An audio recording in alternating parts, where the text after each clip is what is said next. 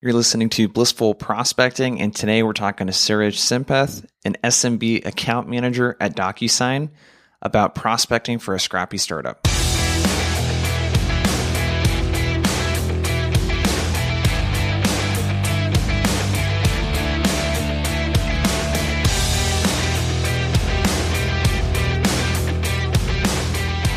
Sales is interesting because there's all different flavors of selling. Like if you think about what a chef does, and I had this argument last week about sales, so it's fresh on my mind.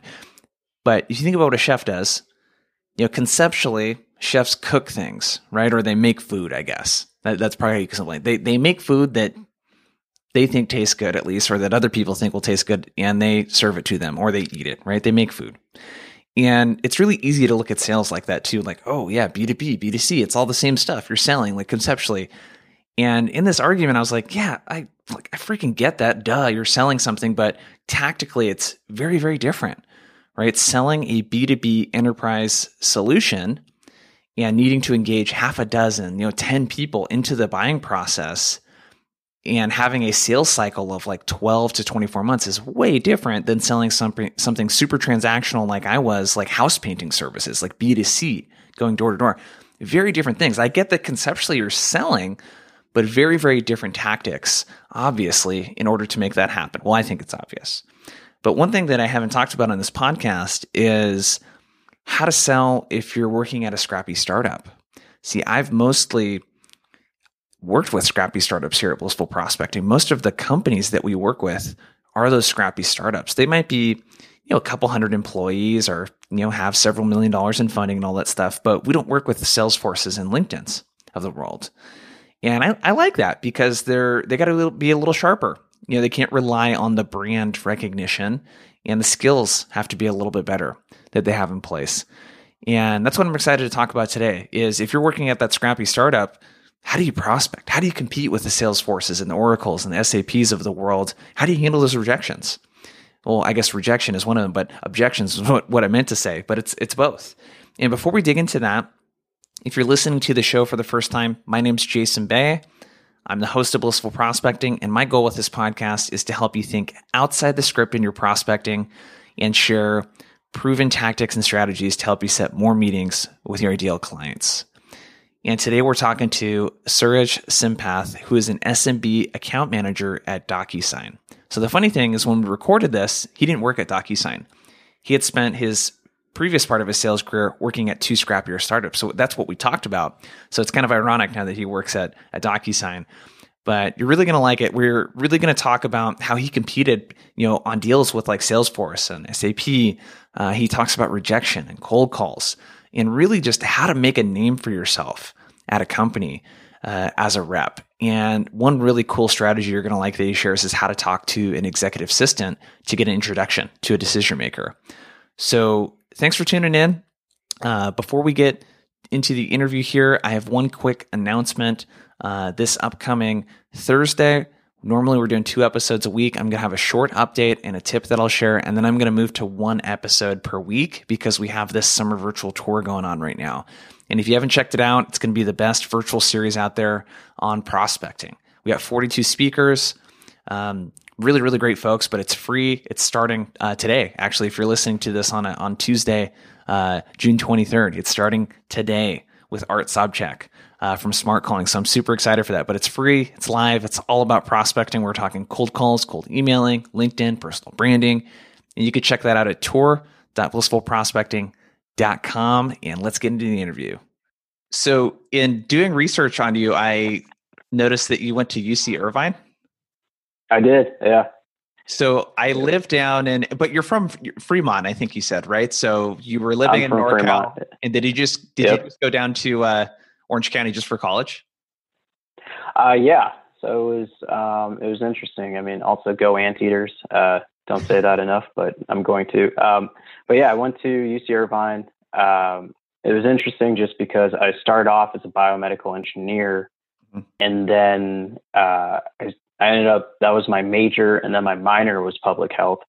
I actually ended up switching them. So my major became public health and my minor became biomedical engineering.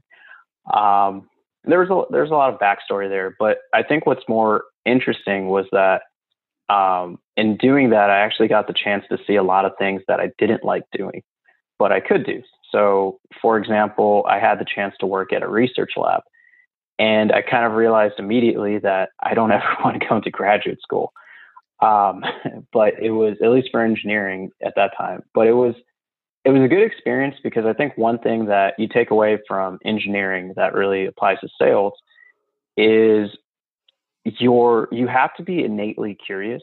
I think being able to not just look at a problem, but really ask the question, right? And I think that's also something that you learn in public health, where, you learn there's the difference between like the symptoms and the cause. And a lot of times, if you're only helping treat the symptom, you're not really dealing with the actual challenge or the problem. And I think there's a lot of parallels to that with sales, just because if you think about it, if you're only dealing with a lot of the frontline problems that are there, you're not really adding value to people. You're not really helping them change things. And, fundamentally, you're not really differentiating yourself, right? So it's when you can really understand what's driving a business to change or what their pain points are, I think you do a lot better at connecting with them and building those relationships. So basically at UC Irvine, and sorry, that was a segue, but one thing at UC Irvine that was interesting was just because I wasn't really the best engineer. I had a great rewarding experience working with nonprofits, but I didn't really think that was what I wanted to do. I had the chance to work in an HR related role, realized that wasn't it. Had the chance to work as an IT consultant, realized that wasn't it. Tried my hand at recruiting, realized that wasn't it. And I kind of, in a sense, sort of eliminated a lot of things that I didn't like doing, which was a good thing. But I think going through all those experiences, going through what I did actually in a fraternity was, I thought, actually a really good way to learn how to build rapport with a lot of different types of people fast. And I think that actually really helped as far as, building some of my soft skills for making that jump into sales. But yeah, that's a bit of my backstory as far as going to UC Irvine and, my background and all that. Dude, I love this. The reason why I asked about UC Irvine is it looks like we were living in the Orange County around the same time. I was there from around 2010 to 2013 for a job that I had down there. Definitely miss the sunshine there. I don't miss the cost of living, dude. You're in a place right now that's also not cheap in NorCal. But okay, there's so many things you mentioned there that I think we could take this conversation. And I think really the obvious one is this engineering. So you talked about some of the parallels, but let's talk about, like, how did you get into sales? So you tried a bunch of stuff that you didn't like. How did you hear about sales? And if you don't mind sharing, one of the things that you talked about in your LinkedIn was that you're going to be the first non-engineer in your family for nearly a century. So this is not something, it sounds like, that you heard talked about in a positive way, at least around the dinner table growing up.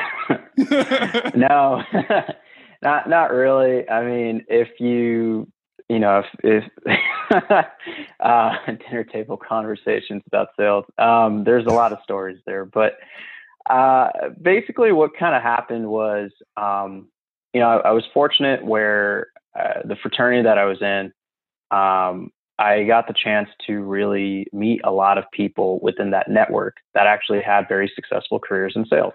Oh, wow. And they all came from like different backgrounds, right? They were political science, sometimes systems engineering, sometimes history, sometimes English. And, I noticed I was kind of curious. I was just like, why is it that so many of you guys went to sales?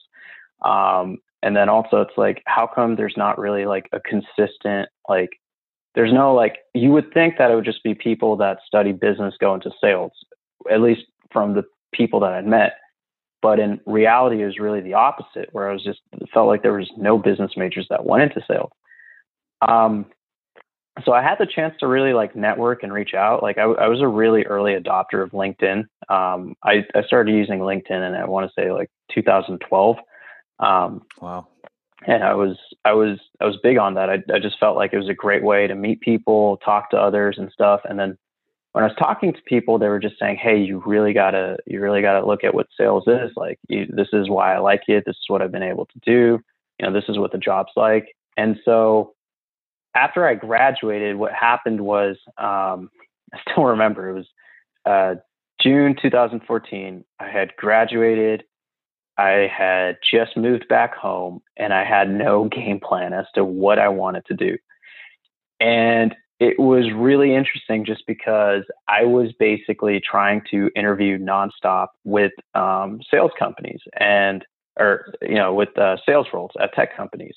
And what I was actually doing was I was basically leveraging that network I had within the fraternity to ask for introductions into companies. So I'd ask them, "Hey, do you mind giving me a referral into here?" Basically, look, like I have no experience, but I do have a story. I do have a strong work ethic, and this is what I can do. And so what would really happen was that, I would meet people during these interviews, and the first couple of interviews were rough, just because they're just like, "What are you doing?" It's like, "Why do you have this background?" I had one person literally tell me I was too technical for a role. Um, and I think that at that point I was just shocked. I was just like, "Well, wouldn't you want someone who's technical that understands your product?" And so it eventually, it got to a point where I finally got really good at interviewing. And it was just, I started understanding what they wanted to hear. Um, and I started understanding how to tell my story a lot better, right? Like, I could talk about activity metrics. I could talk about, resilience. I could talk about connecting to people of different backgrounds. And I started also coming in with a lot more pointed questions. And I think that was kind of the way in which I really got through. I finally got to a point where I had 3 offers, and I chose a company called Apttus just because they had a training program back then, where they basically took new graduates and then gave them about like a 3-month boot camp, and then they trained people. And I thought the boot camp was actually pretty good. It gave me a really good exposure to a lot of other people starting out in their career.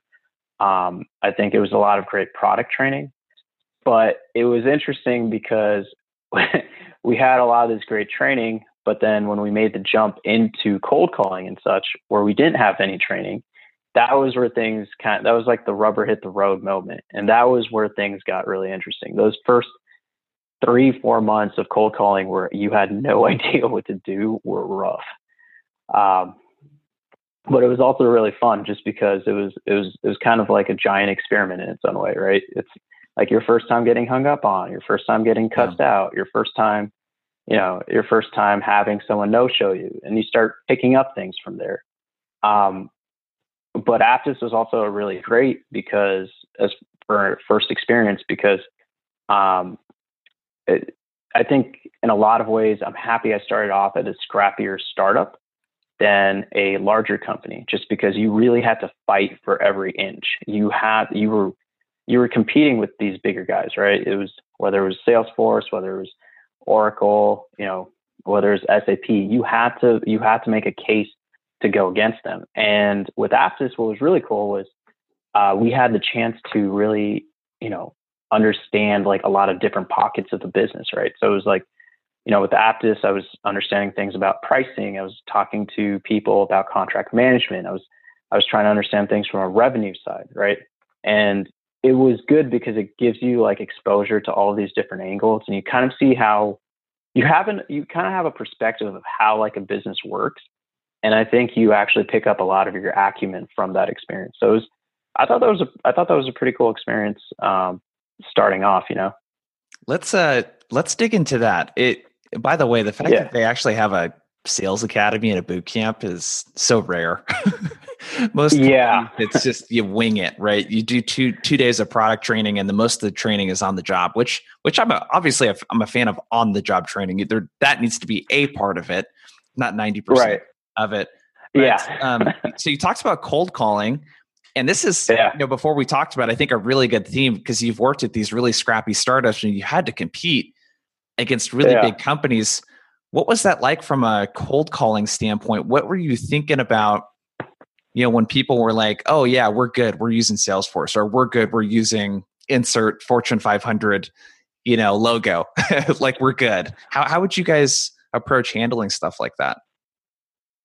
I think at that point, I was just it was, it's interesting. I think about like what was driving me back then. I just wanted to keep my job. So I didn't really care about the rejection. And if anything, if I got, so what was really interesting is that when I started off at Apttus, we were hand dialing, man. So we didn't have like dialing automation yet. I've been there and all that. So, yeah. And so, and it obviously got a lot better, but you're literally typing in numbers, right? And you got to stay focused and all that. And I think if I look back at it, yeah, I didn't really mind the rejection, partially because I was just so scared of like losing my job as a new graduate. So I was so afraid of failure that I was just really like driven to succeed. And then when I got over that first hump, which was, okay, now I can do this job, I think the second pump into that was, how do I compete with everybody? It's like, how do I make a name for myself? Because when I was at Apttus, they had the sales academy. There was about 90 BDRs worldwide. It was huge, right? And so you were always trying to figure out, how do I get to the top of the leaderboards? Like, what do I do? Like, how do I cold call more? Or, what do I do to bring in the biggest deal? And it was really just, the thing is that there were always going to be people that were smarter than you, or there might be people that can work harder than you. I think where you win is by getting consistent, right? You have to think smarter, you have to work hard, but you have to put in those effort. You have to put in that effort consistently. And that's how you really, that's how you succeed. It's not just hard work. It's consistent hard work that has a lot of thought and effort behind it. But as far as the rejection part, at that point I was 22 years old. If I had someone tell me no, what was the worst that was going to happen?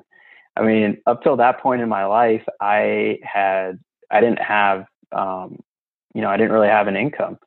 So, if I lost that person, but I still had the opportunity to work and earn something, then that's all I cared about. Which is very different from how I think now. Yeah. How did you approach more tactically the conversation, knowing that, and correct me if I'm wrong here, it sounds like there were already market leaders in place. Yeah. The prospects you were calling on, they were already using. How do you tactically, I guess, think about positioning and like, how do you talk to that? I'm sure it came up, right, when you were prospecting, that people said they were already using a solution, or that they didn't want to do an appointment with your AE because they're good to go. Like, how tactically did you guys talk about handling that, and what were some of the things? Because you did really well at that job, from what it looks like on LinkedIn. You really crushed your quota there. So what were you doing, man? And then, like I said, a little more tactically, how did you handle that? Because that's the biggest thing that sticks out to me about your last couple jobs, especially, is the type of companies that you guys are competing against. Yeah, no, that's a good point. And thank you. I think with Apttus, it was more like, what was nice about Apttus was because they sold a suite of products. You would realize that if someone didn't necessarily have a problem on, say, so the thing about Apttus was that they sold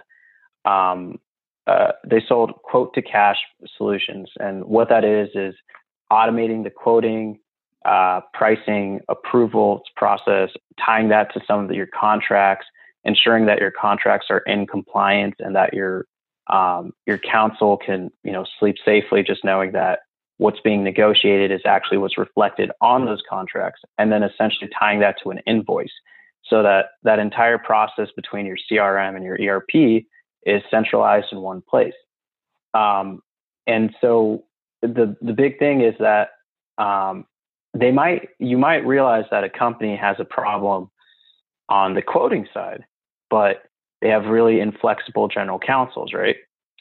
So what you would have to do is that, okay, the general counsel hates you, the lawyers there are just absolute douchebags. you know what you do? You go to sales operations, you talk to sales leaders, you talk to pricing, and you ask them what their process is like. And if you discover a few nuggets there, well, what you do is you basically talk to them. You show them what Apttus can do as a whole, and then you ask them, hey, we know that this process affects everything downstream. So, your contracts, your invoicing, are there people on that side of the house that you would like to have see or be included on this demonstration? And it turns out the answer was almost always yes, because they'd be like, yeah, we would like so-and-so to be involved. A lot of times so-and-so was actually the person who told you to screw off. And so it was kind of like sort of using that to your advantage, right? So you might find somebody that doesn't see things the way you see it can add value or it can help them out. But that doesn't mean that the problem doesn't exist. And that doesn't mean that there are other people in that company that don't think that problem exists, right? It's all about, sometimes it really isn't the right person, but I think it doesn't mean that pain isn't there. Interesting. Because this is a common challenge that I hear and see with companies that do sell more of these enterprise type solutions where there's like 20 different products. And it sounds like what you're saying is if you got multiple products, like think about all of the different areas, all the units in the business that it affects. And just because you got to know from someone doesn't mean that you can't work your way back in by finding how it affects someone else. Did you guys, was this something that you mapped out prior to prospecting into this account, or do you just kind of wing it and start talking to people? What's the approach? I wish it was something I mapped out. It was just something I started learning. So they didn't really give you any direction on multi-threading or who to approach. It was more just like, hey, here are the people. Good luck, sir. Yeah. Start picking up the phone. Well, they would tell us what personas, and it would tell us the pains, but the little pockets in between, right? Which is that valuable, hey, like you can technically use this person and leverage that person to get a hold of this person. That was just something you kind of figured out. And looking back at it, I'm even wondering if that was something I consciously did or if that was just something I just started doing. But like looking back at it, I can say that's how I was sort of approaching it. And it was the same at ThoughtSpot too, where, one person might say that there's no like analytics challenge or there's no data challenge. But that doesn't mean that everybody else thinks the same. It's really about finding that right person, right? And like asking around. And that's why I think like understanding the business is so important. Because if you can understand their pain points, if you can understand how they sell, why they sell things, it's just super helpful when you start reaching out and messaging them. And you start giving them reasons as to why they should engage with you. Yeah. So what I'm hearing from just to kind of go back to what I asked earlier around the competitor, is that you're not really thinking about the fact that they're already using a solution from a competitor that's more established, let's say, because they've been doing it longer or they're much larger. It seems like the focus is don't really think about that. Just focus on the problems and be narrow with the problems and talk to a bunch of different people at the company. And the competitor stuff, is it more maybe in your head, you think, when people are prospecting than it is whether or not the prospect will actually take a meeting with you? I think it's a bit of both, man. I mean, part of it is that, we do get in our own heads. We're just like, they're never going to take a meeting, right? Yeah. But sometimes, this person really is never going to take a meeting. It does not matter what you do. They will, and it's just, that's just sales. You just got to go through with it. But I think to your point, that's actually an accurate statement. There's a chance that that they have an existing technology solution, but because they have that technology solution, the way I always looked at it is they probably have these problems because for a fact that what you're selling solves these problems better than what anyone else is doing in the market. And so because they have those problems, you kind of it gives you the confidence to go out and reach out to them. And that was always like the way I thought about it. Yeah. Interesting. The competition, because I deal with this a lot being a sales trainer. I mean, our space is very crowded depending on the industries that we go after, but it's everyone does it differently, and if you just focus on the problem, that stuff usually rarely comes up, when you focus on the Mhm. problem.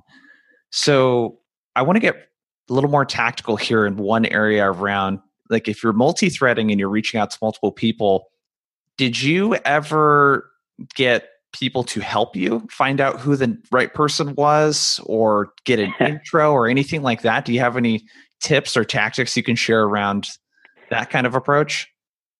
Yeah, so there's a guy I used to work with. His name is Tarab. I think his last name was Arya. I'm trying to remember. And Tarab was the first person I saw that kind of really did this approach, where he would purposely call the highest level person so that he could get a hold of their EAs, right? Mm. And the reason why he did that was so that he could get an understanding as to who might be the right person, or that he would have a referral saying that, hey, I got referred to you from the office of so and so, blah, blah, blah, said you might be interested or you would be the right person to be talking to about this. And I think that was the first time I saw like an example of someone like leveraging within the company to do that. I think, there was that. I saw, as far as, getting referrals, I started realizing that sometimes it was probably because sometimes what's interesting is that you might have a person with that perfect title, right? Like they might be like, the chief strategy officer, chief analytics officer, chief, CIO, head of sales operations, chief revenue officer. They might have the perfect title. Their description might even fit what you're trying to do perfectly. But the person who actually cares about that problem the most might actually be somebody else. And a lot of times people in the C-suite, they don't really have the time or the capacity to take charge of an initiative. So when you can, when you can kind of get a hold of people around the C-suite or even someone like the EA to sort of tell you who you should be talking to, I think sometimes that's actually better. Or even if you do get a hold of someone in the C-suite and just asking them, hey, I know you're busy and this is why I think you should take a meeting, but is there anyone else that you think might be interested, or is there anyone that you can refer me to? Something along those lines, right? Where they might actually send you to the owner of that problem. And it's a lot easier to just, talk to them and figure out if this is something that's viable for the organization you're reaching out to. Yeah, this is such a good point, because you hear a lot of, oh, go top down. And top down is like, hey, yeah, ideally you want a meeting with the C-suite or a Mm-hmm. VP, but that's not always, especially with enterprise, usually how people get their foot in the door. It's usually not that easy. Yeah. And especially now, what would, like, if you were calling like an EA, do you have kind of generically, like, what would the ask sound like? Like, what would the call even sound like? Because I think this is a challenge that some people have with, like, how do I actually get someone to help me when they don't even know who the heck I am, and they probably get drilled dozens of times a day with Yeah. cold calls from people asking them to help. Like, what does it just sort of generally even sound like if you got someone like that on the phone? Oh, a good question. It'd probably be something like, "Hey, Mr. or Mrs. X, the reason for my call," and shout out to John Barrows, is, honestly, I love that intro, but the reason for my call is I noticed that so and so had a press release, or your company's just had an earnings report, or your competitors are doing X, Y, and Z. Um, and I'm reaching out because we're working with companies like this, this, this. I think so and so could really benefit from this because of us being able to make their life easier with this way. Is there any way I could talk to them? 95% of the time, they're going to be like, oh, so and so is in a meeting. Every now and then, they'll just be like, yeah, sure, let me transfer you. Yeah. And those will always catch you off guard. You never expect those, but 95% of the time they'll say, hey, I'm in a meeting right now. Can you send me an email?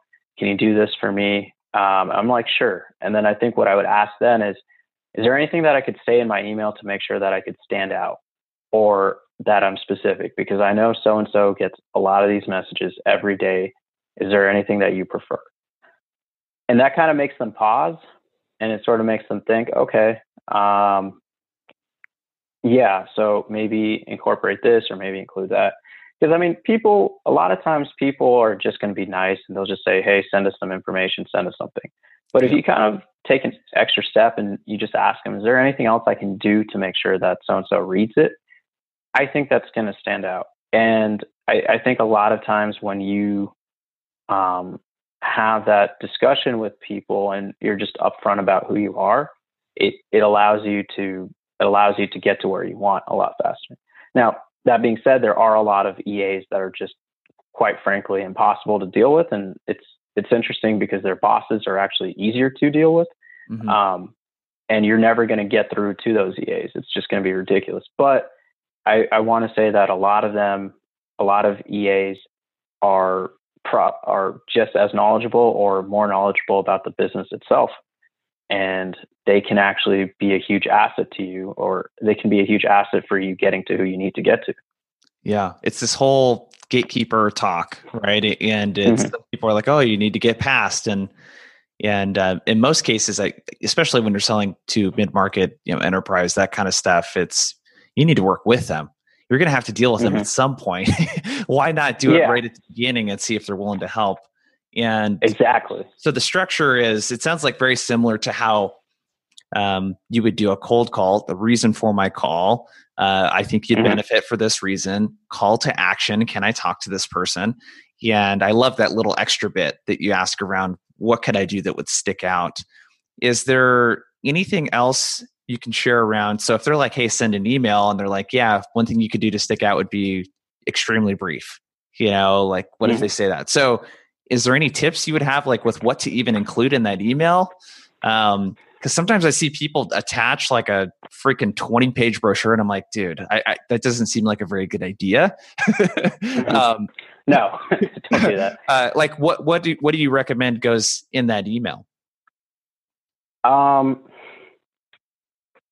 so it's kind of, I mean, it's super simple, but I kind of follow this methodology. I want something that I can scroll through in about 4 seconds on my cell phone.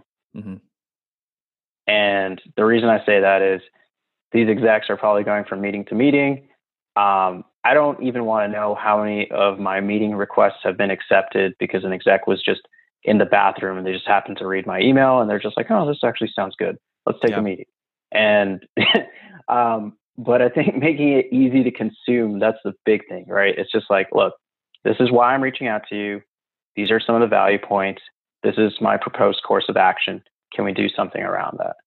And making it so that if you have to scroll on your cell phone to read your message, that message is not being read. And you want to make it so that it doesn't hurt for you. Okay, put it this way. If you were being reached out to for the first time by someone, if like the way I almost kind of look at it is like, let's say if I was reaching out to Suraj when he knew nothing about ThoughtSpot and I was trying to catch his attention, what would I want to tell him? Like, what would make him want to read it, right? And how can you do it in such a way where it's not like just, like I have to consume all this info? Like, be direct, be to the point, and just be concise. Yeah. No, simple but good advice, man. I think we can overcomplicate it and really think about, we need to put all of this extra stuff in there to impress this person when they have no idea, who you are or anything like that. Exactly. I'm just saying, it's like, I think our attention spans are a lot shorter these days. So don't give people things that go against the nature of, what's being consumed today. Right. I think like in sales right now, or the BD role, especially, what you are doing and what you're becoming a master of is not necessarily selling, but capturing people's attention for a set amount of time and then doing that consistently. That is what you are doing. The currency you are trading for is time and attention, and when you're able to capture that, I think that's what's important. I think that's what you tend to forget sometimes, right? Yep. But that's just my perspective on that. Yeah, I love that. I mean, prospecting it's like these miniature hyper personalized marketing campaigns, you know? Yeah, no, exactly. It's pretty cool. So I think it's a good segue actually into, this thing that you've been talking about with like activity and it being deliberate. Mm-hmm. How did you balance, like, did you have different types of buckets of people you were reaching out to where you spent more time on engaging a Oh yeah. C-level versus a manager? Like, how did you break up your activities, and how did you segment? Because I'm sure that dictated how much effort you put into personalizing the approach too. Mm-hmm. Can you give us any insights there? Yeah, I think I mean I've tried a few different approaches. For me personally, like I think one thing that always helped was keeping things repeatable, so I don't have to keep understanding different talk tracks and such. Mm-hmm. So, for example, if I was focusing on procurement, right, sending out a procurement sequence, I would, for a week or two sometimes, really my outbounding efforts would be purely around procurement. So what kind of helps in that way is I don't have to keep making that switch in my mind, right? You're not like, like, how do I talk about this? What do I talk about that? These are common objections. These are terms you should be using, right? Like, if you're like, let's say for me personally, if I had to switch between procurement, marketing, HR, and sales, that's four different sets of business outcomes I have to be thinking about, right? That's four different personas. That's four different types of people, right? And that is really hard for anyone to do. So, and one other thing I would also say is notice, like I'm saying, outbounding, right? Your MQLs or, whatever's coming in inbound, or, people that you've gotten referrals to, or, disqualified opportunities from the past, that's different. But if we're talking purely outbound, and keeping your attention there, keep it simple for yourself. Stick to one persona and only go after those personas for a week or a day, whatever works for you. But do that because it's just going to make it a lot easier for you to go out there and prospect. And it's a lot less decisions that you have to make internally, right? You don't want to go through decision fatigue while you're reaching out to all these people. I love it, man. That's segmentation. It's so important because you start to pick up on those little things like you're saying around the language. And Mm-hmm. I'm assuming when you were prospecting, all four of those personas talk about their problems in different ways and have vocabulary around it. And you got to talk in their language to really stick out and empathize with them. Okay, so we segment by personas, and sound like you would pick, and by the week almost, where I'm going to focus on this for the next week or the week after. Is there anything else that you use to determine like how much research you would put into the approach, or how much you would personalize the approach? And maybe we need to step back a little bit too, and maybe you do the research just on the account first, and then you figure out. But like, what does that process look like for researching and figuring out like how much time do you want to invest in like personalizing the approach for the people that you're reaching out to? Yeah. So I think what that kind of goes into is, so the way I would almost look at that is it depends on what stage of building pipeline you're at. Mm-hmm. And, it's like what type of territory you have, right? So when you ask that question, what I'm thinking about is, let's say I have like 10 accounts total, right? And that's all I have, or maybe it's 20 accounts. If that's the case, I'm probably building out like individual sequences for each account, and I'm just kind of going after them, right? I'm just trying to say, hey, these are things that I've noticed, yada, yada, like this is why I think we should talk, and then go after that.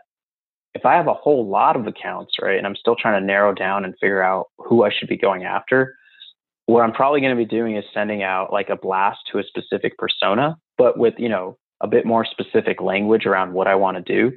And then really following up on clicks, following up on where there's the most activity as far as opens, and really going after those people hard. Because it might be that, hey, there's something about what you're saying that resonates more with them. And those are probably people you should be trying to like get into the funnel a lot faster. And everybody else, it's just, if your messages aren't going through, or it's not resonating, or if people are just telling you to screw off, then, you probably don't want to focus on that. So I think that's how I would almost phrase the the way I would go after accounts. So it's almost like this, for lack of a better analogy, like a carpet bombing approach where let's just get some sequences going and see who starts raising their hand, who's opening my emails, who's clicking on stuff. And then you start to pick up patterns between, oh, these particular personas seem to be really receptive for whatever reason. Let me focus extra effort on them. And when you say really go after, are you implying that like phone and picking up the phone and like really starting to go after more like different types of people at those companies, or? Yeah. So it is what I would almost, how do I say it? Yeah. Like what I would say is that if I'm going after a specific persona, and let's say I've noticed that like the SVP of procurement at this persona is really opening things up, right? There might be something in that company's procurement department that warrants taking a second look. So if I'm noticing clicks or activities there, what I want to start doing is maybe mapping out that specific org and start going after people there and start reaching out to them. So that's what I would do. I think the other thing is kind of also figuring out realistically which companies you think could actually buy your solution. Me personally, like when I'm selling software, like the way companies act, they don't want to purchase anything unless it's giving them at least a 3x return or at least a 5x return, right? Mm-hmm. So you really got to figure out which of these companies do you think you can attach yourself to a bigger problem. Like it might be that you have VPs of procurement that, that are at companies that probably you can't attach yourself to. Like it sucks. And I'm not saying I wouldn't have that conversation, but it's also kind of something to think about as you're building your pipeline, right? It's just, is this an account you want to keep pushing into, or is this an account where you just want to disqualify as fast as possible? So that's also another thing you're looking at when you're reaching out. So what are some of the things that you'd be looking for to figure out if you can attach to a bigger problem? Is this, I'm assuming, research you're doing? This is not, or is this a part of like actually talking to the people to figure this out? Or is this stuff you're observing just in your research on their website and their reports and their LinkedIn and any other triggers and stuff like that you can find? I think that's something I noticed more so after that first call or so. That I think that's, and I think that is a little unfair to sort of put that expectation, before you even get a hold of them. But, at ThoughtSpot, like one thing we were always looking for is the three biggest indicators for buying was, is there a way in which ThoughtSpot can help you increase revenue? Is there a way in which we can help you decrease costs? And is there a way where we can help you reduce risk exposure, right? Mm-hmm. And if you can't find what that is, you're probably not going to go anywhere. Yeah. It makes presenting a business case really, really hard if you can't attach to any of those things, because then you're just a nice to have. Because those are the three big problems that businesses have. They want more revenue, they want more profit, or they want to reduce the risk, like you were saying. Exactly. So it's always kind of looking at that. But I think that also ties down to understand what those businesses are doing. Mm-hmm. And if you're starting to notice traction in an account, try to understand like how do some of your customer cases map to their, some of the challenges they might be facing, right? And figure out how to really bridge the gap between the two. Got it. So one of the things I want to see if we can dig 100-foot hole with here is you talk a lot about understanding the business.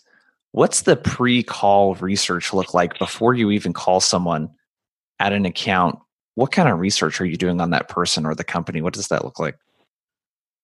I want to look at products they're selling, how they're selling, any recent news. So updates, whether they've purchased software, whether they've, whether there's some sort of news about like, hey, we have an announcement about this upcoming release, or, there's some sort of industry trend. I would also look at discover.org if you had access to it. I think it would as far as like whatever company you're selling at, I think discover.org is a good way to see what the existing tool stack is like. Because sometimes if people haven't invested in an existing tool stack, that could be a danger sign in the sense that they might not be ready for what you're selling. And sometimes if they've purchased, too much of an existing tool stack, or have recently purchased another tool stack, it might not be the best time to reach out to them. So having those kind of in the back of my mind, and then just kind of going after the account, that was basic. Those were some of the areas that I would look at. So it sounds like a lot of it was around tooling, which is really sort of counterintuitive. So if they don't have a tool, there might be a reason for that. They're not bought into using a tool. They can't afford it. The timing's not right, whatever, versus, hey, if they've had a tool and it sounds like your sweet spot is they've had it for a while, and it wasn't something they just purchased and they're a month into a, multi-year contract or something like that, that those conversations are a little bit easier. Yeah. And so, I mean, there's like a lot of like nuances and such, and obviously it depends on what you're selling to, right? But it's just kind of looking for those things, what they've bought, what they're probably releasing from a product standpoint, how they're doing as far as sales. And I think those are all things that you can use as ammo to really like build rapport with the people you're trying to get a hold of. Mm-hmm. Is there one more tip or hack that you can share with us on the research process in general, whether that's something that you're looking for or a way that you stay productive, so it doesn't take up too much time or workflow or anything like that? Yeah, I would on LinkedIn, when you start searching for people, look for people that have recently posted or there's been a recent article update about them. And the reason I say that is just because that probably means that they care more about using LinkedIn as a medium to how they communicate with the world, or this person is doing really well in their career and, they're doing well enough where there's actually updates in the news about what they do. And I think that's something that can really help. Always when you're on LinkedIn, always look for people that follow your company. There might be people that are aware of your org that you didn't even know were, and that's always a really good conversation starter. Awesome, man. Cool. Sweet. Well, this has been really great. We're about out of time here. Is there any other last sort of words of wisdom or anything else that you've learned over the last, looks like 5 or 6 years that you've been doing this? Make sure to laugh and have fun with it, because as intense as it is, sometimes it's crazy and it's ridiculous, and having a sense of humor is going to help you get through a lot of it. Because it is a grind.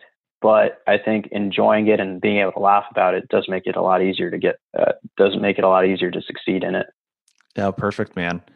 Before you take off, is there a place where you want people to go to connect with you, like LinkedIn or anything like that? Yeah, no, please look me up at LinkedIn. My name is Suraj Sampath, Suraj, last name Sampath, or Sampath, Sampath. And feel free to reach out to me there. Boom. Another one of the books. I really enjoyed this interview, and my favorite tip was talking to EAs, right? The reason for my call is that I noticed, insert your trigger, and we're working with companies like ABC, so talking about companies that are similar to theirs.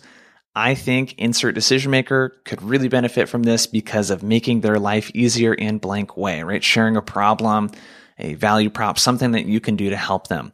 I think the more that we can humanize the executive assistant and actually call them an assistant versus a gatekeeper.